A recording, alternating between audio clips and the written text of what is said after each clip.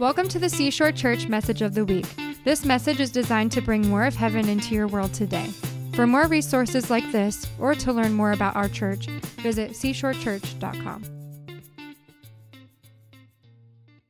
I just want to pray really quickly and chat with you guys about worship. So, Father, thank you so much that you are here, Holy Spirit. We just welcome you to come. I ask that every single person here would hear whatever it is that they need to get the breakthrough that you have for them tonight. And I just thank you for the opportunity to share with our community about worship. And I just ask that you would be glorified and make yourself known here tonight even more. In Jesus' name, amen. I heard Chris Valentin pray, bless the speaker. And so I was like, hey, if he can do that, I can probably do that too, right? So bless the speaker. So I want to talk to you guys about worship that changes the atmosphere.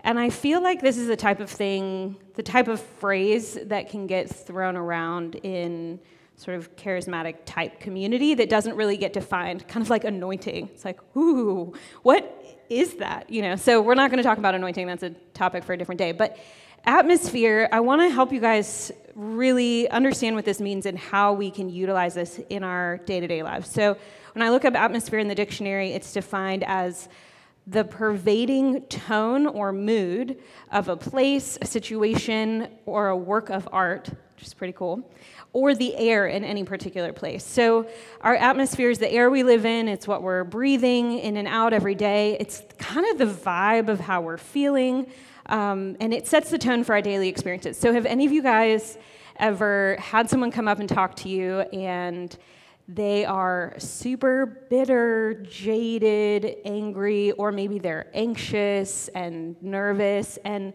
you walk away being like, why do I feel so anxious now? Or like, oh, why do I feel that like jadedness? Or on the totally opposite side of the spectrum, you could talk to someone who's super happy and optimistic and excited, and you walk away and you're like, yeah, life is good, woo.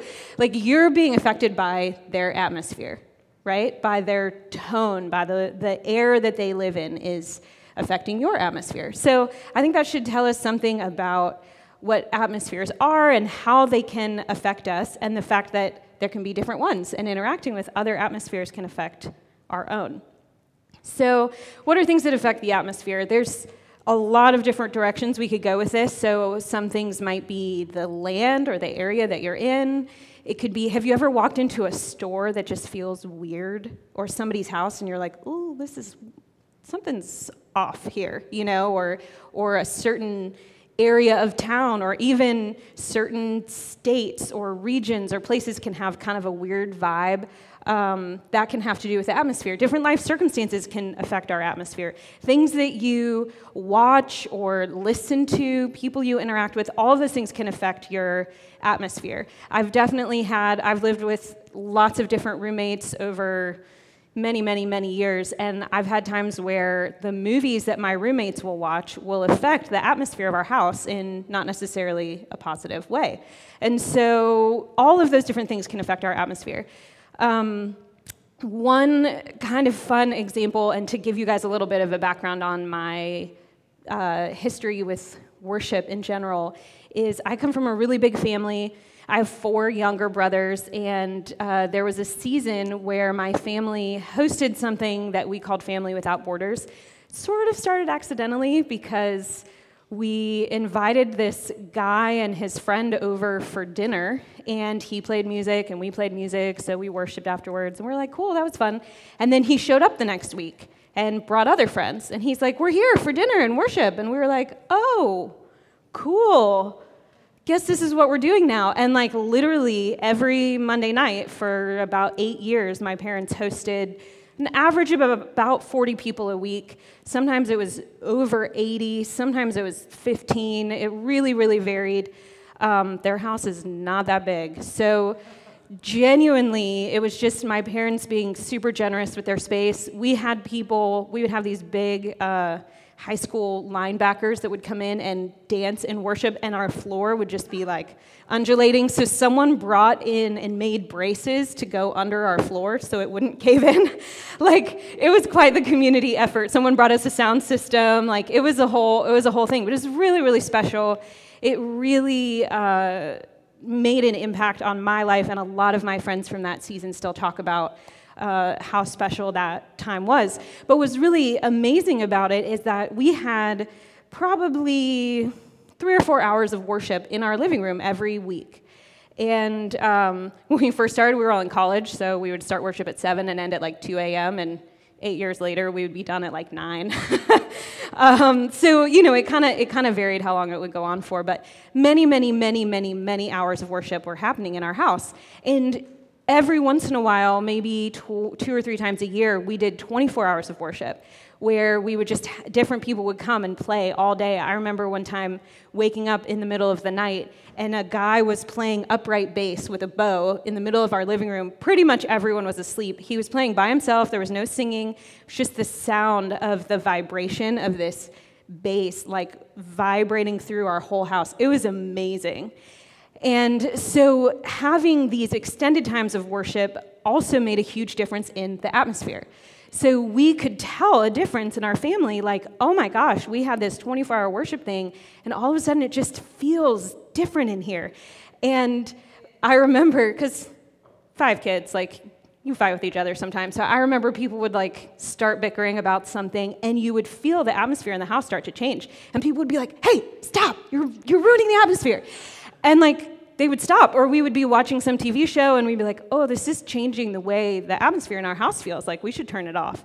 And I know that can sound religious-y, and I'm not trying to make any rules around like what you watch or whether or not you can have arguments, but you can establish an atmosphere in your house of the presence of the Lord that's tangible, that you can sense, and that you can cultivate. And then you'll start to notice, the more used to living in that atmosphere you are, the more you'll start to notice when it shifts. And then you can adjust based on that. So with that in mind, what is our ideal atmosphere then? Like, what is the atmosphere that we should be aiming to have in our lives? If there's good atmospheres and bad atmospheres, how do we know what good looks like or feels like, and how do we get it? I would reference Jesus. He told us how to pray, right, in the Lord's Prayer, we call it. And he said, on earth as it is in heaven is the goal of the kingdom of heaven, right? Your kingdom come, your will be done on earth as it is in heaven. So heaven is our example of the atmosphere that we want to have in our lives. So what does heaven's atmosphere look like? We know there's no sickness. We know there's no pain. There's no anxiety. There's no fear. There's a lot of worship. And so I don't know if we can pull up Isaiah 6, 1 through 4, and it's fun because Clayton just preached on this like 2 weeks ago or 3 weeks ago on the train of his robe. So we're not going to focus as much on that part, but if you didn't hear him talk about that, I recommend you listen because it was really good.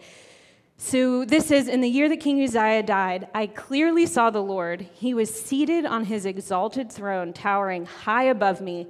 His long flowing robe of splendor spread throughout the temple. And standing above him were the angels of flaming fire.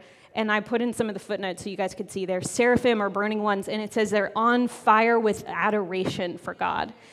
Each with 6 wings. And with 2 wings they cover their faces in reverence. With 2 wings they cover their feet. And with 2 wings they flew. And you can go to the next slide. Perfect. And one called out to the other, saying, holy, holy, holy is the Lord God, commander of the angel armies. The whole earth is filled with his glory. And get this, I think we think of heaven as being kind of like a quiet, nice place. Like, we have cartoons of like little angels strumming their harps. Yeah, no. This is the thunderous voice of the fiery angels caused the foundations of the thresholds to tremble as the glory or smoke filled the temple. So this is not like this kind of building, right? Like, we're talking about God on his throne in his temple in heaven. I'm pretty sure it's built really well. And these guys are singing so loudly that the foundations are shaking from the volume of their worship. So just think about that for a second. And then if we look at Revelation 4, John says, come up here. The angel says to John, come up here. And he says, instantly I was taken into the spirit realm, and behold, I saw a heavenly throne set in place and someone seated upon it. And his appearance was sparkling like crystal and glowing like a carnelian gemstone. Surrounding the throne was a circle of green light like an emerald rainbow, and encircling the great throne were 24 thrones with elders in glistening white garments seated upon them, each wearing a golden crown of glory. And pulsing from the throne were blinding flashes of lightning, crashes of thunder, and voices. And burning before the throne were 7 blazing torches, which represented the 7 spirits of God. And in front of the throne there was a pavement like a crystal sea of glass. And around the throne and on each side stood 4 living creatures. So these are in addition to the flaming ones. So we got like throne with light and thunder and voices and flames, and they're probably like crackling, right? You know how fire sounds? And they're shouting and they're making it rumble. And now we have these other creatures who are interesting. So it says there's 4 living creatures full of eyes in front and behind, and the first creature resembles a lion, the second an ox, third had a human face, and the fourth was like an eagle in flight. This made me laugh. I was like, specifically in flight? Like, what is the difference between like an eagle standing and an eagle in flight? Like that we would know the difference in their face. I just thought that was a little bit funny. And we don't actually know if these guys are singing in English or if they're just making well, none of them are probably singing in English, but if they're just making their own sound or if they're saying words. So you could have an eagle just crying like an eagle, or it could be saying words. You could have an ox making an ox sound. You could have a lion roaring, and you can have a human. It doesn't say what their sound was. It just says that he understood it to be what we'll get to. So they had wings and eyes, and they worshipped without ceasing, day and night, singing, "Holy, holy, holy is the Lord God Almighty, the was, the is, and is coming," or who was and who is to come, depending on your translation. And whenever the living creatures gave glory and honor and thanks to the one who's enthroned and lives forever and ever, the 24 elders who were on their thrones fall face down before the one seated on the throne, and they worshipped the one who lives forever and ever. And they surrender their crowns before the throne, singing, "You are worthy, our Lord and God, to receive glory, honor, and power, for you created all things, and by your plan they were created and exist."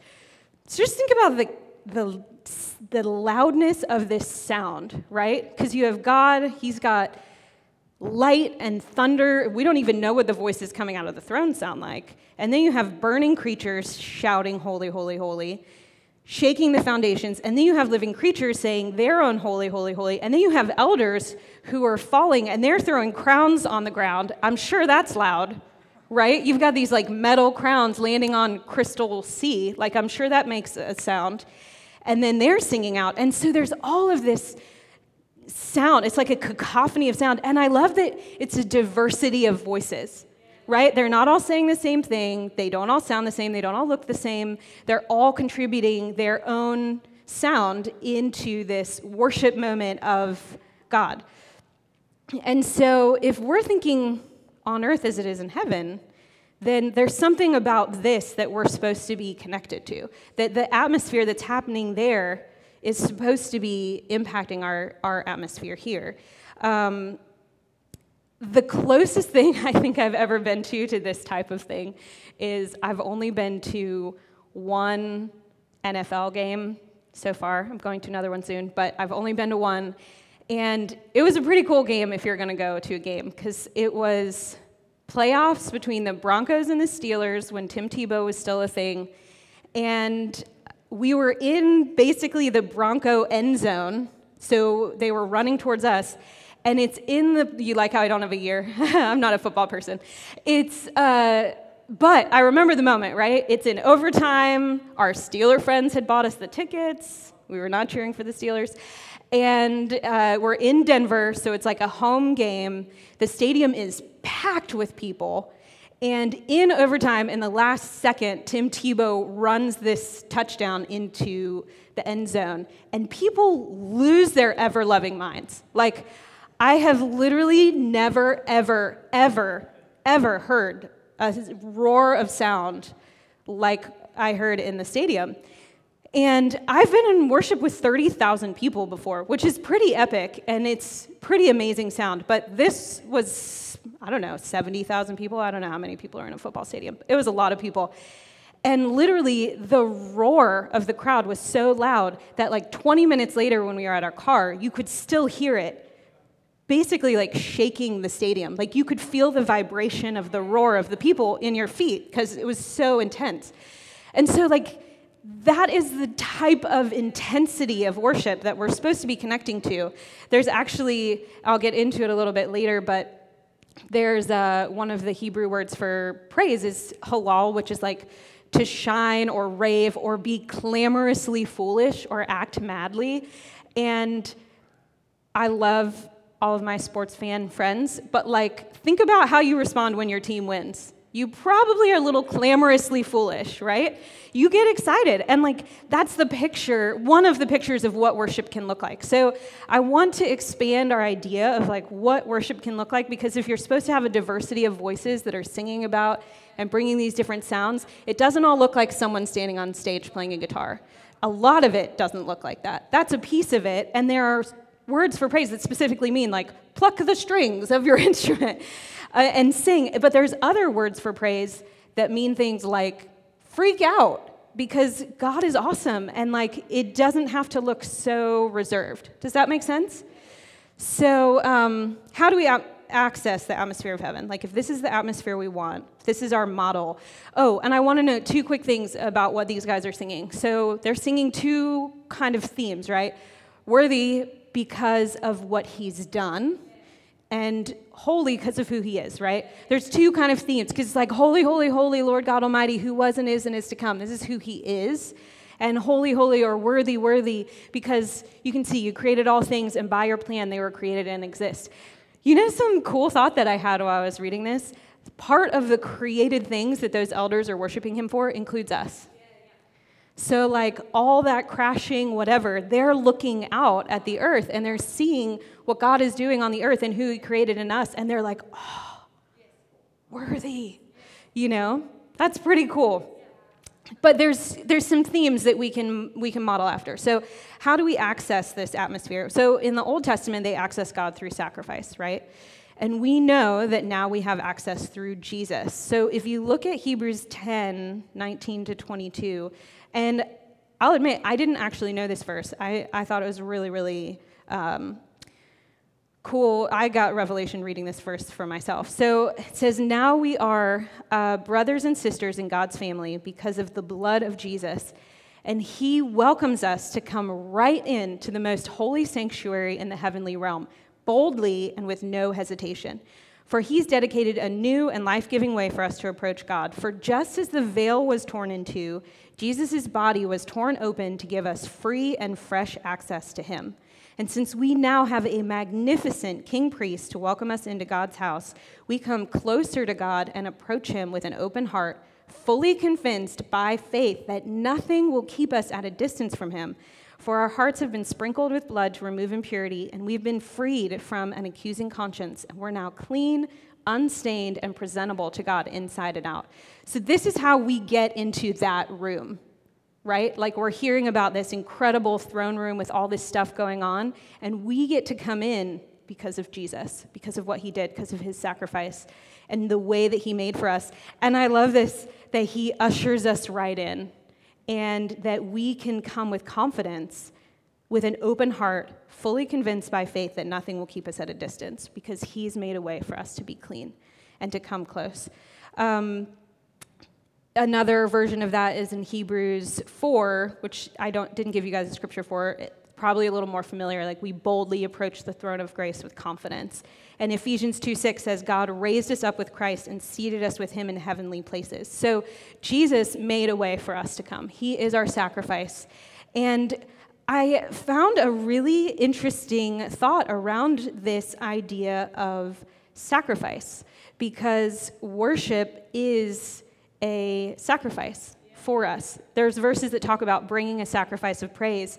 And when I was thinking about worship this week, I was thinking about the fact that it is a choice. Worship is active. You cannot passively worship. You can't be like, yeah, God, you're cool, like, whatever. You know, you have to fully engage yourself in worship. And something that is interesting to me about worship and changing the atmosphere, that I think sometimes the less we feel like worshiping, or the less connected to all of that we feel, the more we need to and ought to do it, because worship is our connection into that place. So if you're not feeling like worshiping, then worshiping may be your way to get to feeling like it. Does that make sense? And so I thought this was a super interesting verse in Hebrews 13:15. I think you guys have it. You guys are on it tonight. Thank you, Liam. It says, "We no longer offer up a steady stream of blood sacrifices, but through Jesus we will offer up to God a steady stream of praise sacrifices. These are the lambs, or the fruit of our lips, that we offer to celebrate his name." So our offering that we bring, like we don't need a sacrifice to connect us to God or give us access to the sanctuary, but we do still bring him an offering, and the offering that we bring is out of our mouths. It's the fruit of our lips. It's like the lambs in a sense that we offer. And this is an interesting way to think about Romans 12, because I think we're really familiar with that. "I appeal to you, therefore, brothers, by the mercies of God, to present your bodies as a living sacrifice, holy and acceptable to God, which is your spiritual worship." If your body is part of your living sacrifice and your spiritual worship, I mean, you are offering it when you do this. When you do this. When you sing, you're offering your body as a sacrifice of praise. Like, it's not just your mouth, it's not just your words, it's actually your being. So looking at this idea of not being able to worship passively, and that earth is the only place where we can choose to worship, something to think about with heaven in this atmosphere, all of the elders, all of the living creatures, they're not choosing to worship necessarily. I think that it's involuntary for them. Like, you're in the presence of God, and you see him, and you just worship. Like, you don't even, there's no thought. You're not like, "Oh, I kind of knew that about you already." You know, like, there's no thought, there's no evaluation, you see him, and you fall on your face. It's so involuntary, it just comes out of you. And the cool thing about it is, it's hard for us to realize this, but heaven, there's no pain, there's no sorrow, there's no suffering, so there's no distraction. You're just there, and it's God, and you're worshiping, and there's nothing to take away from that. And so on earth, this is the only place where we can actually bring him an intentional offering of worship, where we can choose to bring worship out of a place that doesn't feel like it. Like, in heaven, you won't be able to offer God worship out of pain. You won't be able to offer God worship out of grief. You won't be able to offer him worship out of anything that doesn't feel like heaven, right? Because heaven doesn't have any of those things. So only on earth can you bring God a sacrifice of praise out of a place of pain, out of a place of hardship, out of a place of sickness, out of a place of anxiety. And that's a really powerful offering. And I have to think that really ministers to the Lord's heart when we do that, because we're so intentionally choosing to bring him something in a moment where we maybe don't understand everything, or it doesn't feel the way that it's supposed to, and we're still choosing to bring him worship. This is the only place, the only time in eternity that we'll be able to do that, just this little window. And I think that that's really beautiful. And so I want to encourage you guys to think about that as you're coming into worship. If you're coming from a place that doesn't really feel worshipful, that's still a place that he wants to receive you. You know, that's still a place where you have something valuable to bring because you're choosing to bring it, because you're making a conscious choice to honor him in that. One other note about this idea of bringing worship out of a place of pain, Rita Springer, who wrote that song Defender that we sang today, the first song, she said that when your life fractures, when you have some sort of thing in your life that causes pain, it releases a sound, which makes sense, right? If you break something, it makes a sound. And if you can capture that sound and turn it into worship, it's some of the most powerful prophetic worship that you can have.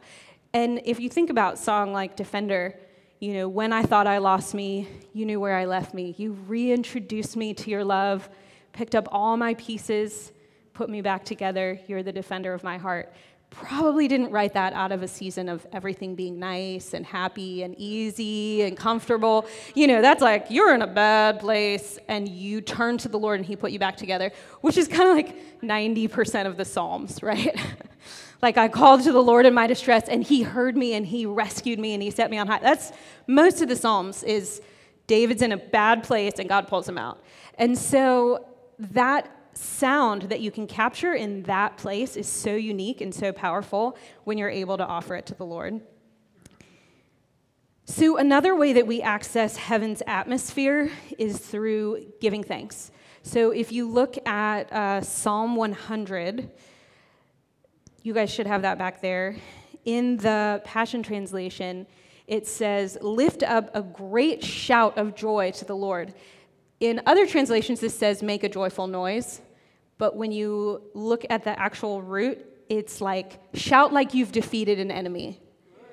Like you do when your football team wins, right? So like, make a joyful noise means lift up a great shout. Go ahead and do it, everyone everywhere. As you serve him, be glad and worship him. Sing your way into his presence with joy. So if you're like, how do I get into the presence of God? Sing your way in. Thank your way in. You'll see. We'll get there. So sing your way into his presence with joy and realize what this really means. We have the privilege of worshiping the Lord, our God. For he's our creator. We belong to him. We are the people of his pleasure. You can pass through his open gates with the password of praise. You can come right into his presence with thanksgiving. Bring your thank offering to him and affectionately bless his beautiful name. I love this. For the Lord is always good and ready to receive you. He's so loving, it will amaze you. So kind, it will astound you. And he's famous for his faithfulness to all. Everyone knows our God can be trusted, for he keeps his promises to every generation. So this is the God we're worshiping. And I love that this psalm points out it's a privilege to worship. It really is a privilege to worship God. It's all of creation is longing to get to do what we're doing. You know, it's as if we don't worship, the rocks will cry out, but like we're worshiping and they're longing to participate in what we're getting to do. It's a privilege.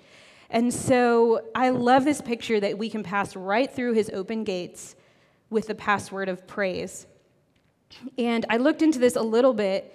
So when you look at that verse that talks about, other translations say, enter his presence with thanksgiving and his courts with praise. And the word for thanks here is the Hebrew word yada, which means to revere or worship, give thanks or praise, to celebrate, to confess, or to lift your hands. So you're entering in with this sense of thanksgiving, and you can be confessing things, you can be thanking him for things, you can be lifting your hands. Praise is this word tehillah, that's a song or a hymn of praise or a spontaneous expression of a spiritual song. So some of what Romy was doing tonight, like when she leaves those spaces and it's quiet and a little bit awkward, it's making room for spontaneous song. Because when you're entering his gates with the password of praise, it's spontaneous song.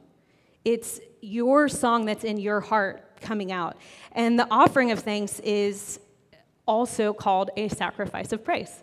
And so how often do you have to say thank you when it's like challenging? Like maybe someone, does something really nice for you and you're like, thank you.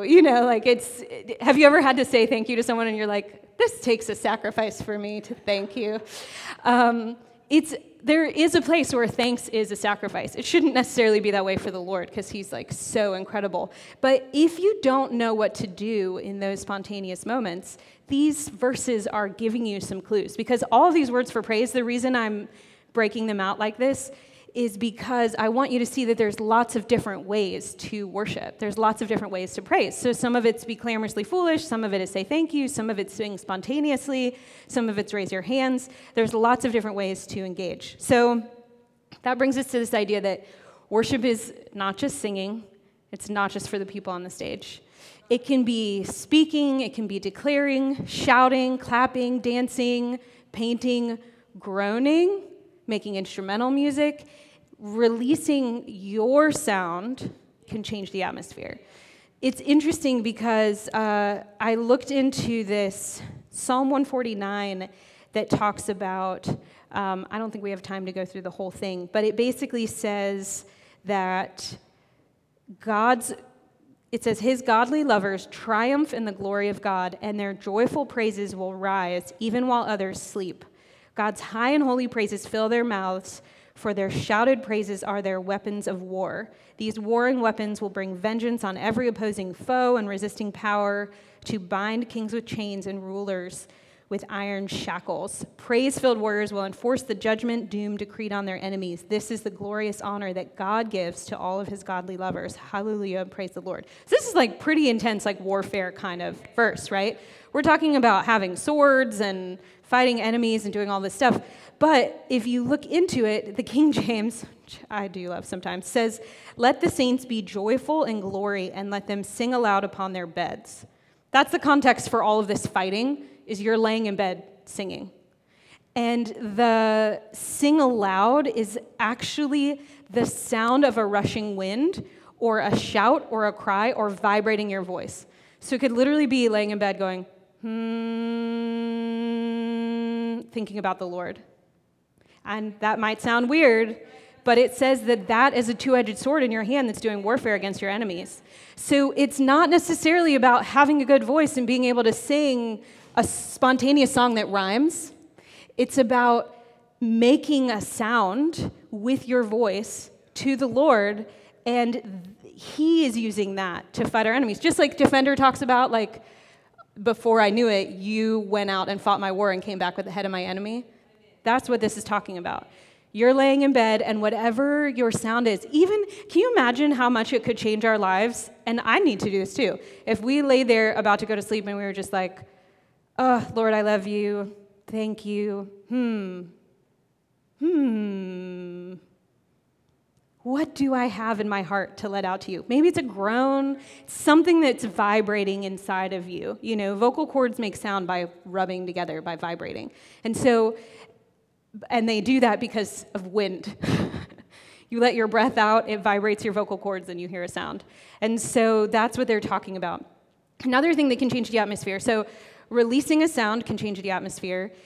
Movement and dance can change the atmosphere. And I know this can get a little awkward. I'm not a great dancer, so I'm not going to stand up here and be like, you got to do some cool moves to change the atmosphere. But moving your body, this is part of what I was talking about with us. Romans 12, where like your body is a living sacrifice. There is a really powerful place where dance can change the atmosphere. There's an awesome father in worship named Ray Hughes, and if you want to learn anything about worship, look up anything that Ray Hughes talks about. He's amazing. But he calls dance sculpting the air and recognizing, oh, God's not being worshiped over here. Now he is. And you're like, oh, there's something in the atmosphere over here that feels restrained. How do we get breakthrough there? Maybe it just needs some movement. Maybe you just need to move a little bit. There's something about dance that can bring a lot of freedom. In 2 Samuel 6:14, a lot of you guys, I think, are familiar with the story, but David danced before the Lord with all his might, right? Are you guys familiar with this story? Kind of. So David's bringing the tabernacle back to Jerusalem. They have not had the presence of God in their city for years. And David's bringing it back, and in that day, when a conquering king would bring the spoils of his victory back home, he would make the defeated king dance in his underwear or naked or pretty somewhere in there in the front like a fool, right? So like the defeated king would be dancing around in the front of the army while all the victory comes behind him. David was the conquering king, bringing the tabernacle home, the glory of the true conquering king of Israel in the presence of God was coming behind him, and he chose to put himself in that place of humility and dance like a crazy person in front of the Lord's glory coming in. And what's so fun to me about this is I think just like we think about heaven being like, we're playing on a nice little harp, I think we think about King David like that sometimes. Like, oh, he was just this cute kid out in the field. He had some little lambs and like played a little harp, and you know, he was kind of cute. David was like hardcore warrior king. He fought so many battles that the Lord told him he couldn't build the temple because he had so much blood on his hands. I was thinking about this week, prepping about it. It's like, I think David's more like a Jason Momoa, if you guys know who he is. Like, maybe not that tall, because I don't think he was super tall, but like not your conventional good-looking, but probably pretty strong. He freaking wrestled a bear with his bare hands. Like, he was not weak. He was not like a hipster emo kid in the corner with his guitar. He was a really hardcore warrior king. super intense. He was able to rip wild animals apart with his bare hands. He could throw a stone in a slingshot hard enough to kill like an 8 or 9 foot giant. Like, that's pretty intense.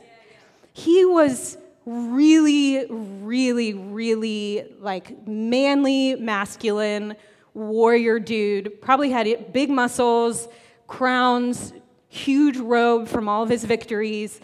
He was not like some skinny kid. He was a serious king. And he was out in front of the tabernacle, halaling, like that word we talked about before, dancing, raving, being clamorously foolish. And it's sad because it talks about his wife looking out the window and seeing him dance and being like, that's not very kingly. Oh, I'm not sure that I want everyone seeing you in your underwear. Like, this is awkward.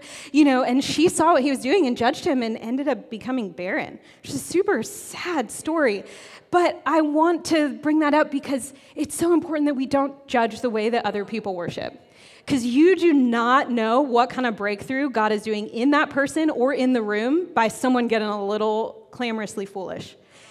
And you don't even know what your moment of being foolish can do in that kind of moment. Dancing is something that's super powerful. I've experienced a lot of breakthrough in my life, even just feeling like I'm in a funk and like dancing around like a crazy person in my living room.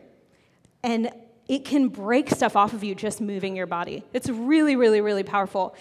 I want you guys to hear in this that your voice, your contribution, voice doesn't necessarily mean like la la la la, like singing voice. Like what you have inside of you is extremely, extremely valuable to release, not only for yourself, but for all of us when we're in a corporate setting, for the city, for the country, for the community, for your workplace, letting that out, kind of like Clayton was talking about with the sprinklers.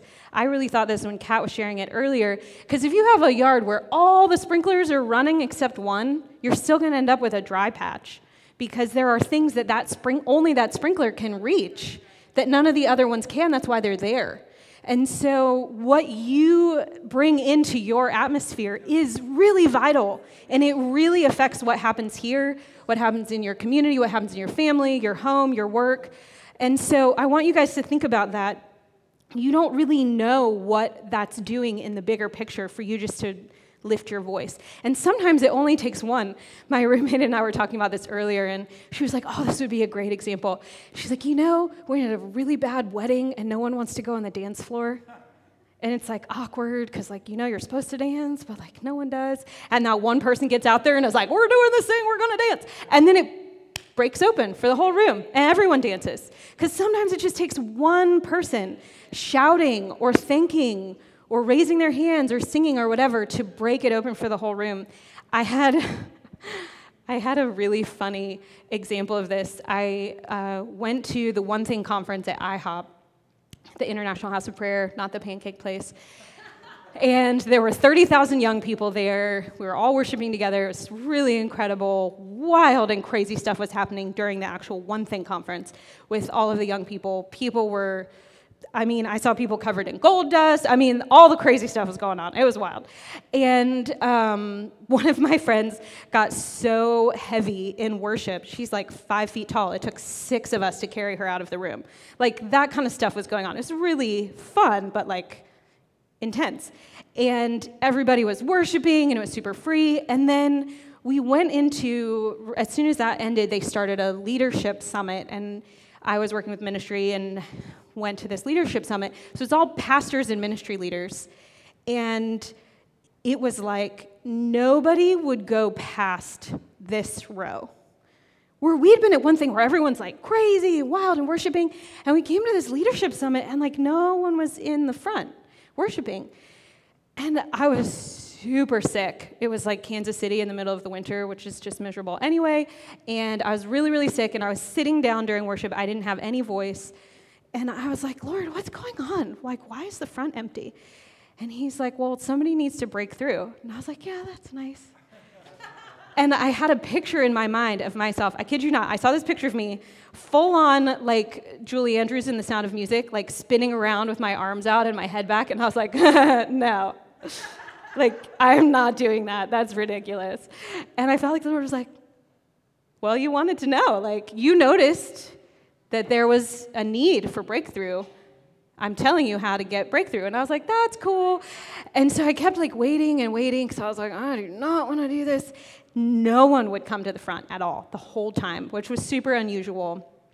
And then I saw this one lady go out and do this like very pretty, very worshipy dance. And I was like, oh, you asked someone else. And he was like, no, I didn't ask her. She just likes to do that. You're not off the hook. I was like, oh, dang it. And so then it was like ending, and I felt bad. Like, I really missed my moment to obey the Lord. And he's like, what if you're the only person that I put this thing on to open up the room? Like, are you just going to sit there if maybe I won't give it to someone else to do? Maybe I won't ask anyone else to do it. I'm asking you. And I was like, okay. And it was ending. They brought out the podium, and I was like, I missed my moment. I was like, well, if they play one more song, I'll go do it. And all of a sudden, they're like, like a fast song. And I was like, dang. So I walked up to the front. It was, and this little Irish lady that I only saw that one time, she was like, you want to dance a jig? And I was like, okay. And she grabbed me and spun me around and let me go. And I was just in the middle of the room like this. And I was like, well, here we go. And I just started like spinning like this all the way across the room. And I finished, and I was really sick. And I was so dizzy. I was like, what is happening? And I was like, because like this is how sick I was. And I'm like bleary-eyed looking, and people are rushing the front. Like literally the whole front filled up with people, and they kept worshiping and doing stuff. And I was like, wow. I went and sat in my seat, and I was like, I can't breathe. And I only tell you that because like it's not about like how you feel. It wasn't me being anything special, because I mean, I was something special, but not that but that the Lord can use our obedience to break something open for a room that needs it. And like, maybe you're the person that he put it on just for that moment. And I think sometimes it's easy for us to be like, oh, well, if I don't do it, he'll ask somebody else. Not always. Because maybe like your voice, the thing that you carry, is the voice that needs to release that. Maybe there's something about what you have that will actually make that breakthrough happen. And so I really want to encourage you guys in that. Your voice is not only about you and changing your atmosphere, it's about changing the whole room. One other quick thing that I thought was really cool, when David brings the tabernacle back, we could go for days on the tabernacle of David, so I'm not really getting into that, but he sets up this worship house 24/7 for 33 years. And he hires people that were professional, full-time thankers, praisers, and rememberers. People, their whole job, full-time, they made their own instruments. I mean, it's a really, really cool thing on the Tabernacle of David. But some people, their whole job in worship was just to thank. Some people, their whole job was to praise. Some people, their job was to write down the spontaneous songs and the thanks and the things. How do you think we have the Psalms? Like, David would come to the tabernacle and start singing this stuff out, and someone would be, like, writing it down. And so there might even be times when the Lord moves on you, like, write this down, and, like, that's also part of worship. Like, all of these things play a part. So just to think about something spontaneous quickly, and I'll land this plane. So with that spontaneous worship, I feel like sometimes that's where it's hard for us to know how to engage. So I want to give you guys some practical things about when we're in these spontaneous moments of worship where you have the opportunity and it's kind of quiet and everybody's like, what am I supposed to be doing right now? The way that you can connect with the Lord and help bring breakthrough not only for yourself and your atmosphere, but the room, I would say the first way to do that is just to fix your attention on the Lord. Because a lot of worship is just looking at him. Because when we put our attention on him, then we can do like the Living Creatures and all these guys, and we're like, oh, wow, that's who you are, and worship just comes. So focusing on him, fixing your attention on him, and then give a voice to whatever is rising in your heart, whether it's a song, a movement, a prayer, a thanks, whatever that looks like, whatever you're feeling, let that out of your heart in that moment, and that is the worship that it's actually, I believe that word is the worship that he dwells in. Like, it's a really powerful place of worship. When in doubt, when you're like, gosh, I'm just not getting anything, say thanks. It's how we enter, right? There is something, no matter how bad your life is going, There's something that you can give thanks to the Lord for. Even if it's just like, your mercies are new every morning, which is good because I need them, Whatever that looks like, you have something you can be thankful for. Think of an attribute of God to meditate on. Like, one thing I thought was really, really cool about the burning creatures, the seraphim at the beginning, this guy's going, holy, holy, holy, to him. And this guy's going, holy, holy, holy. They're singing it to each other, which can, in a sense, be what corporate worship is like. We're reminding each other, we're reminding the room about who he is. And so think about an attribute of God to meditate on. He never changes. He loves us. His door is open. He sent Jesus. Like, whatever it is, pick something about him. There's a lot of things. And focus on that and meditate on it. And even just say it out loud, like, oh, God, you're worthy, you're worthy, you're worthy, you're worthy, you're worthy. I mean, if you really don't have anything to say, holy, holy, holy seems to be a pretty good place to start, And if you're sitting there going, holy, holy, holy, holy, holy, holy, holy, holy, holy, holy, holy, holy, holy, that's going to do something in you. It's going to change your atmosphere. It's going to change the room. So the other thing you can do is sing along with the spontaneous song of the leader. So sometimes the worship leader will have a song that is just in that moment and that can bring breakthrough in that moment if everyone joins in on. So maybe it's just like, we surrender, and they're singing that same phrase over and over. You can start singing that phrase, because that's a thing to sing. You don't have to, but you can. And lastly, I would say if you are at a loss for what to do in a spontaneous moment, you can sing in tongues. If you speak in tongues, if that's a thing for you, you can always sing out in your prayer language as well. So I just want to leave us with the thought that if our corporate worship is bringing heaven to earth, joining with the angels, then we're like singing back and forth to each other, holy, holy, holy, like the angels do. And let's think about like what that would do in our lives, in our city, in our community, if we were to engage that atmosphere. And then let's be intentional. Let's be infectious with the atmosphere of heaven. Let's be intentional about cultivating that in our lives, because good worship is not about having a good leader or a good band. It's about having a room that's engaged. Like, if you come in with the atmosphere of heaven in your life, the whole room will be more connected to the atmosphere of heaven. Like, having good worship doesn't have to do with good sound, with having the lyrics up, with having the leader be on key, with the songs that they chose. It has to do with each of us engaging our hearts with heaven and joining our sound into that and bringing the atmosphere of heaven to earth. Can I pray really quick? Awesome. Father, thank you so much that we have the privilege of worshiping you, that we get the opportunity that you made a way for us to access the atmosphere of heaven. So I thank you so much that we get to do that, and I ask that you would give us the wisdom, the understanding, that you would even just remind us of ways to access this as we go forward. We just thank you so much, and we invite more of the atmosphere of heaven to come into our lives in Jesus' name. Thank you for joining us today. For more resources like this, or to find information about our weekly services, visit seashorechurch.com.